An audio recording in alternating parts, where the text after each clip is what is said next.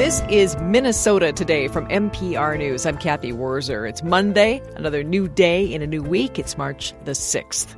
If you joined some 18,000 others in a marathon, nearly 3-hour Bruce Springsteen concert in St. Paul last night, you might be a little bit tired, but happy.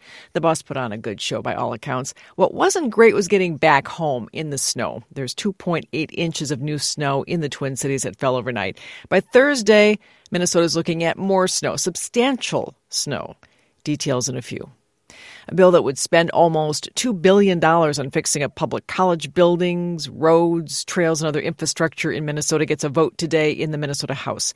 The bonding bill is normally taken up late in the session. It's often used as a bargaining chip. Work on this year's bonding bill actually dates back to last year when the governor and legislative leaders brokered a deal that got caught up in broader political fights. In other news, the Minnesota Bureau of Criminal Apprehension is investigating the death of a man shot by Stillwater police over the weekend. Stillwater Police Chief Brian Mueller says officers arrived at an apartment complex Saturday afternoon, and when officers confronted the man in a parking lot, the man started firing. This was described to me as an active shooter situation. Many rounds fired before our arrival, and definitely a scary situation for the first responders and those that are around. Like I said, there were hundreds and hundreds of families and children within very close proximity, and I'm talking a block and a half of this incident. Several people were injured. The name of the dead suspect has not been released yet. The Robbinsdale Police Department says it'll release body camera footage this week of the last known moments of Khalil Azad's life to address mounting community concerns around his death. A student rally and walkout are planned for today to call for justice for the 24-year-old man who was found dead on the shoreline of Crystal Lake last July. The Hennepin County Medical Examiner ruled that he accidentally drowned after allegedly fleeing police during a traffic stop for a suspected DWI. Robbinsdale police say they tried to pull over Azad. He drove away, then lost control of his car and fled on foot. They were not able to find him. His family and activists dispute the police account. In other news, researchers are studying whether intensive farm irrigation is affecting natural resources in north-central Minnesota. Kirsty Marone has the story. The Pineland Sands region covers parts of Becker, Cass, Hubbard, and Wadena counties. In the past few decades, the region has seen widespread land use changes, including the clear-cutting of forests for potato farms. The Pineland Sands also overlaps with 1855 treaty lands, where Ojibwe or Anishinaabe tribes retain hunting, fishing, and gathering rights. The University of Minnesota is partnering with the White Earth Nation and the Anishinaabe Agriculture Institute on the study. Researchers are collecting data on stream flows and chemicals in the groundwater and rivers.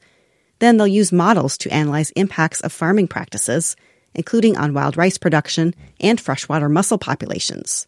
The findings could be used to help guide policy changes to protect natural resources in the region. I'm Kirsty Marone, Brainerd. A lot of sports news. The Gopher men's basketball team closed out their regular season play last night. They lost to Wisconsin 71-67. Gophers begin Big Ten tournament play on Wednesday against Nebraska. Big Ten women's basketball tournament concluded yesterday at Target Center in Minneapolis. Iowa won the tournament, easily beating Ohio State 105-72 in the championship game. Boys State High School hockey tournament begins Wednesday in St. Paul with small school quarterfinal games. State champs will be crowned in both small and large school brackets on Saturday. And at spring training in Florida, the Twins split a pair of games yesterday, losing to Pittsburgh and beating Detroit. Tomorrow, they face Baltimore. Okay, how about that forecast? Statewide, there is a winter weather advisory through this afternoon for much of central and southern Minnesota. Mostly cloudy skies, maybe a little drizzle and snow here this morning, and then it'll be dry the rest of the day. Highs in the 20s in the northwest to the 30s in the southeast. Tomorrow, dry, calm, highs in the 20s in the northwest, 30s in the southeast. Wednesday, there is a chance of snow with highs in the mid-30s. More snow likely Thursday night into Friday. If you're looking for more news right now, you can always stream us by going to nprnews.org. You can download our news app, tell your smart speakers to play NPR News, or just turn on the radio. Hope you have a good day today. I'm Kathy Wurzer.